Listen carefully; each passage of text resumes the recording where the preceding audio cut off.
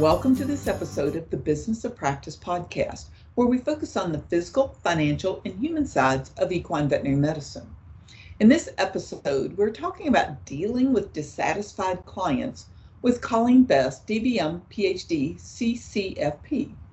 I'm your host, Kim Brown, publisher of Equimanagement. The Business of Practice podcast is brought to you by Dacro Veterinary Products. Dr. Best's PhD research focused on relationships in equine practice, including veterinarian client and referring veterinarian specialist communication.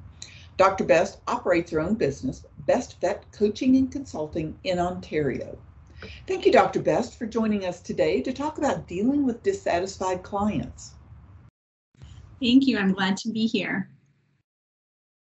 So, Dr. Best, you have an upset client. How do you personally, as the veterinarian, set yourself up to deal with that client? The first thing I usually do is pause. And I take a calm breath and I think to myself, you're safe. You are okay.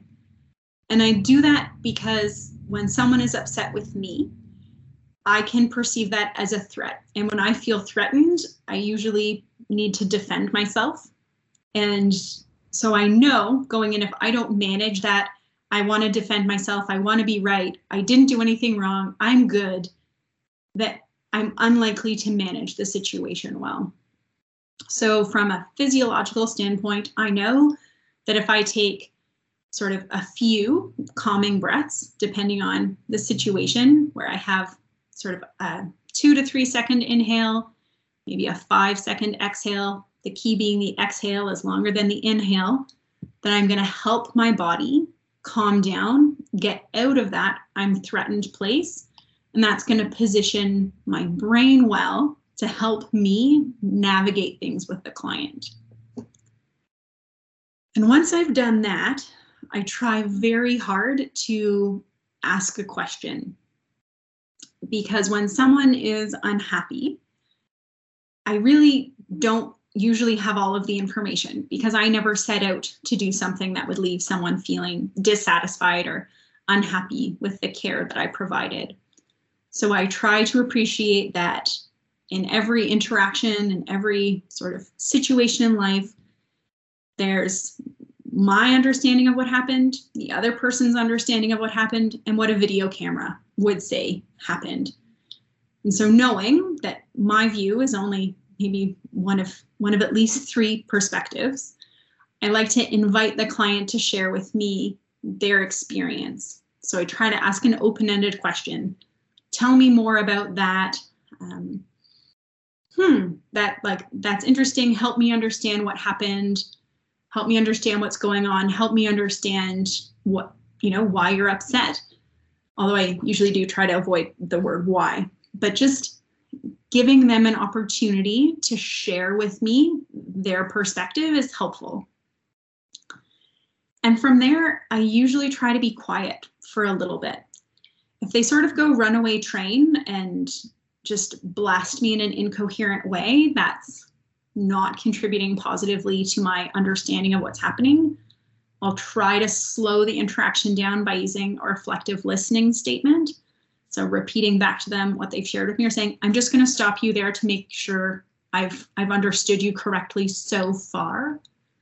Because one of the other things that can happen when people are in a really primed emotional state is that things go really fast. And usually when someone is upset, we want to slow things down. And by me taking a calm breath, that hopefully gives them a little bit of contagiousness to also slow down. But I can also use reflective listening statements and my body language to help slow them down so that we can have a meaningful back and forth conversation about what's happened. And like you had mentioned one time that empathy is not agreement. Would you explain what you mean by that? So that's another key piece, while we're listening, we can use a reflective listening statement that says like, okay, so I'm hearing that you didn't realize that the medication needed to be given 4 times a day in order to work properly. So you were dealing with an eye ulcer or something. What might also be happening when, okay, they didn't understand, they might feel guilty or upset. And so what empathy is about is reflecting their experience back to them. So I see you're really upset that, it wasn't clear how to administer the medication or the importance of giving the medication that many times. And now you're feeling really worried because the ulcer is getting worse, not better. So you'll notice I didn't say that I explained it poorly. I said that you understand that the medication needed to be given this much. Okay. But also that's their experience, whether I have it written in my files. And this happened to me the other day. I wrote in the files, client knows she needs to come back and pick up more meds in 2 weeks. And when I saw her a month after, a month out at a next recheck, she was like, oh, I didn't know. And I was like, I wrote it in my file. I know that you know, I know that I told you. And I felt exasperated. And then I thought, well, maybe because of her stress, because wherever she was on that day, she didn't remember. That's okay. It doesn't mean that I was wrong. It just means that that interaction wasn't optimized for her. And I can learn and do better next time. So this time around, I put a reminder in the computer and I'll make sure that we call her to remind her to pick up the meds at 2 weeks out, because they didn't work without their next round last time. So by using an empathy statement that says, I hear your experience, or I see you're feeling upset, we're not agreeing with them that that's warranted in the situation or whatever. We're just saying, I see you and I see where you are. And there's tremendous power in that. So I can see that you're worried that this ulcer isn't getting better. Yeah, they probably are worried. Okay, that's not agreeing that it's my fault that the ulcer is getting worse. Heck, sometimes ulcers just get worse even if they were giving their meds appropriately, right? But we can validate their experience. We can support the client feeling seen, which helps build the relationship and supports trust between both people, because they feel that that you see who they are and what's going on for them. And when we support that strong relationship, then we're more likely to have effective interactions, and we reduce the likelihood that we're going to have these sort of challenging, dissatisfied, upset experiences. So one of the things that we know that clients get upset about are bills.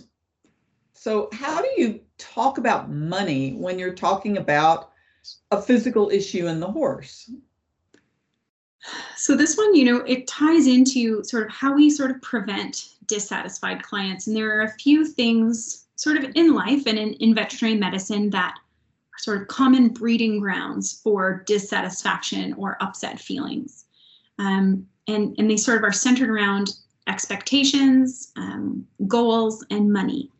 And so if a client, for whatever reason, has an expectation that the cost is going to be one thing and it's considerably more, then they're going to be unsatisfied because their expectations of cost weren't met. Similarly, if the client was expecting a problem to heal up, a lameness to resolve in a certain amount of time, and it doesn't, they're going to be upset because their expectations weren't met. So when we think about general expectations, it's important to ask the client at the start of an interaction, what are your expectations for our visit today? What are your expectations for, moving forward in this problem? Maybe what's your timeline, even just to better understand where the client is. Most equine clients are experienced to some degree. They might have worked with another veterinarian. And I call these sort of ghosts. They have these ghost beliefs. And if we don't know about the ghost, then the ghost kind of sabotages us, right? Whether it's from the client being upset, the client not following our instructions. But when we ask questions like, what are your expectations? What do you know about this problem? Have you been through this before? Tell me about it. Then we start to learn more about where the client is coming from. And if there are beliefs that are no longer accurate, if there are inaccuracies, if there are things that you do differently, then that's the opportunity to upfront discuss it with the client instead of getting down the road, learning about these ghosts that have sabotaged you and then they've eroded the trust in the relationship because an expectation hasn't been met. Similarly, when that comes with cost, hopefully as we go through, clients are upfront told about this is what a farm call is, this is what an exam fee is. And when we're discussing options for care, treatment, diagnostics, we explain the costs associated alongside the benefit of doing those different procedures. And we know from research in companion animal medicine that oftentimes cost is explained as like, well, this is how much the machine is, or this is how much time it takes my staff. But generally, again, companion animal clients wanted to understand what the benefit is to the pet in doing that diagnostic. So, I'd like to do x-rays to better understand whether we're seeing radiographic changes of arthritis. That's going to help me care for Simon in these different ways. And the cost associated with that is X. We could go forward and inject the joints on our belief of this. That costs Y. And being upfront and saying, if we do the x-rays, we're probably also still going to want to do the joint injection to treat it. We'll just have a better understanding of what's going on. So sharing with the client those different pieces of information, the different costs associated with them, and sometimes the next steps when we have to say, hey, this diagnostic isn't going to fix anything, but without the diagnostic, I'm shooting in the dark to try to fix it. So the money we spend on treatment might need to be spent again on a different treatment if if it wasn't the most common thing that I think it is. But again, having those conversations with the clients upfront, helping them explain sort of their resource allocation, what they're getting out of the money that they're spending, and also awareness of the money they're spending before it is spent is going to help them manage their expectations for care, their expectations of that bill, and support a transparent, trusting relationship with you because they're not being surprised. Because the cost of these sort of unmet expectations, whether it's around the outcomes of care or the bill, are that trust erosion, which we know then does predispose to a client being unsatisfied. Dechra Veterinary Products is proud to sponsor Equimanagement's The Business of Practice podcast. Dechra's equine product line includes Osphos, Clodronate Injection, Orthokine Vet IRAP 10 and 60, Osteokine PRP, Equidone Gel, Domperidone, the Vetivex line of parenteral fluids, Vicox EQ Joint Supplement, and a comprehensive line of topical dermatologic products. The recent addition of Zymeta, Diaperone Injection, further expands Dechra's equine offerings. For more information about Dechra's products, please visit dechra-us.com. And I know something you've said before, and I'm going to repeat it here. Sometimes guilt looks ugly and clients throw it on us. Oh, guilt looks so ugly. And what I mean by that is when clients feel guilty, whether it's based on a choice that they've made, based on the fact that they're not able to afford perhaps the gold standard of care. We provide our clients options, even if we don't think they can afford it, right? We say, here are the options, based on what I know about you and Simon, here's where I think, we could start. Here's the benefits and risks to each.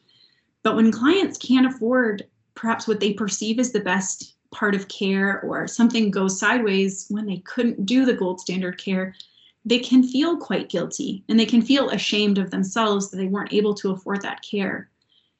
And then with those really uncomfortable feelings they're having, they would like to make them go away. And one way of doing that is by saying, here, this is all your fault, and we blame. And most of us probably have done this with respect to something at some point in our lives, where we say like, yeah, this thing went really bad for me, and I just want to find someone to blame because it feels better than having it all weigh on me. And so, that can look like shaming us around, you don't care about animals, you're just in it for the money. How could you? This was your mistake. You never told me. When we know, because we wrote it in our medical records, that we did. Or we know that we presented all the options and they couldn't afford referral. And maybe it's not surprising that colic didn't make it. but the client's guilt shows up as anger and it shows up as blame. And so a key piece for me is remembering that guilt can look ugly and the client is having those difficult feelings. And even though they're trying to put them on me, I don't know how many of you might have ever listened to Sharon Lois and Bram as a kid, but there is a kid song that goes, "Don't throw your junk in my backyard's full." That's often what I say to myself in my head, which is, hey, that's yours. That's your blame. That's your big uncomfortable feeling. It's not mine. And so I can relate and I can be empathetic. You know, I can say, like, I can see you're feeling really awful about what's going on with Sophie right now. And that referral wasn't an option. And I want you to know that, like, we're doing our best for her, given the resources we have. That's still okay. We can normalize not having endless resources because very few people do, right? We can help them work through those feelings. We can partner with them and say, here's what we can do. We can empower them. We can help them care for their horse in a way that they're able to manage. You know, and recognize, like, yeah, this is really hard. Like, I wish it were different. I wish it weren't so expensive. I wish can be a really useful phrase in those situations, because I often wish that vet care was cheaper. Of course I do. Unfortunately, it's not. And I'm not in control of most of that. And clients can say, yes, you are. You set your price as well. We all know that it's not that simple. So appreciating that when a client is just putting stuff on us because they're having such a difficult time, sort of holding that boundary of, that's their difficult time. I didn't do anything wrong. I am not going to own their limitations, their choices, things that are out of my control, because I don't get to decide how they allocate their personal resources in their family. I didn't decide that they should buy a horse. You know, any of these things were not my decision. So I'm not going to suddenly own the parts of their decisions that relate to their horse's vet care. What I can do is I can be there with them, help them understand, hopefully work with them to provide the best care possible, given the resources that they do have available. And one thing that she said, and I just want to reiterate this, is you can't rush with someone who is upset. This is a really hard thing, and it goes back to that moment at the start of, you know, if they're upset, their sympathetic nervous system is probably, you know, their fight or flight has been engaged. And that's why I always start by being very intentional in quieting mine, because when everybody is really keyed up, things tend to fly back and forth. And when we're sort of in that fight or flight and things are flying back and forth, there tends to be poor listening. So people are not aware of really what's happening. They're not in control of their emotions. They're not a good decision maker. And those are all key things when I think about effective ways to work with a client. I need to be able to hear them, and they need to be able to hear me. I need them to be sort of in some control of their emotions so that they can make a rational decision. And so that idea of how can I slow things down? Okay, and even saying, like, I'd like to take some time to understand what's happened. Okay, and if they, come at you gangbusters, say, like, I'm going to stop you there for just a moment to make sure I understand what you've told me so far. Okay, and just summarize. Okay, so you're upset about this, or you didn't understand this, or the bill was more than you expected. Okay, help me understand that. Let's look at it together. Okay, so that type of idea, or even we get a text or a call and someone's really angry and upset. Don't respond right away. Give them some cooling down. And if you feel you need to respond right away, say, I'll be happy to touch base with you. You know, I'm happy to talk about this in a couple hours. I'm not able to right now. Okay, so just that idea of we're not going to get into a flying back and forth place, because I'm putting myself at a competitive disadvantage if I do. in terms of trying to get to a place where we're able to move constructively forward.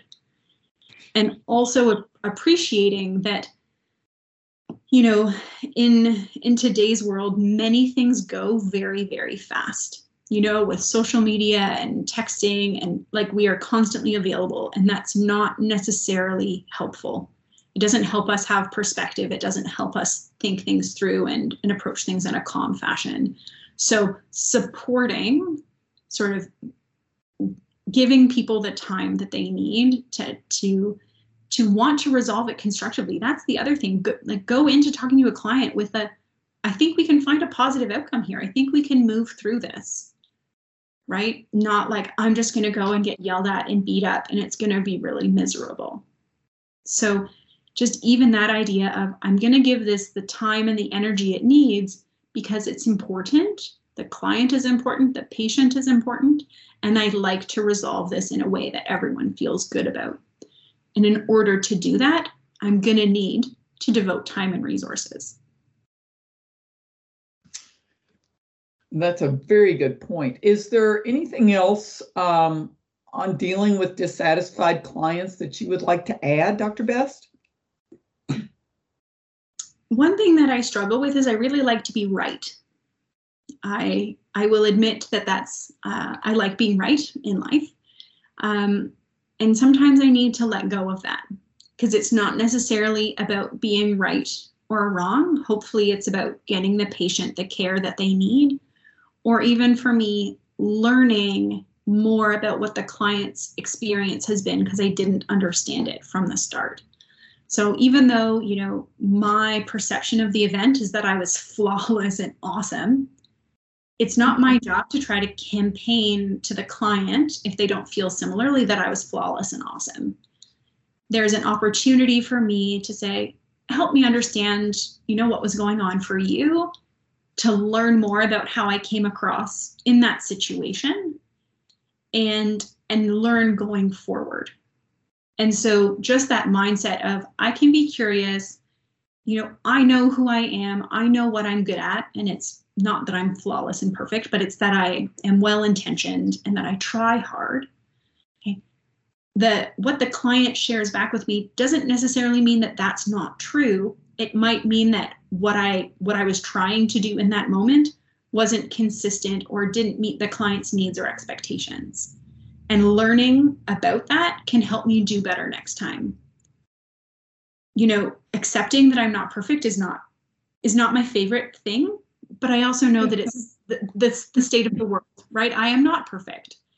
And I, a number of years ago now, watched a wonderful TED Talk and sort of had this idea of growth mindset, which is sort of a way of looking at how each of us have the ability to grow and change, pioneered or introduced by psychologist Carol Dweck.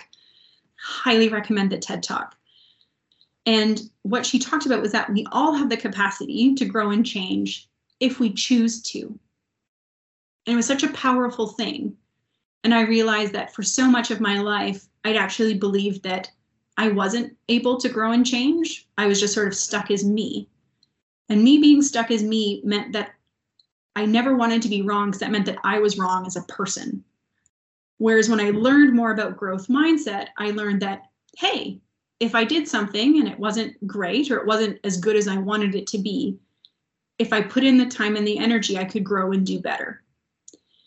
And that was game changing for me.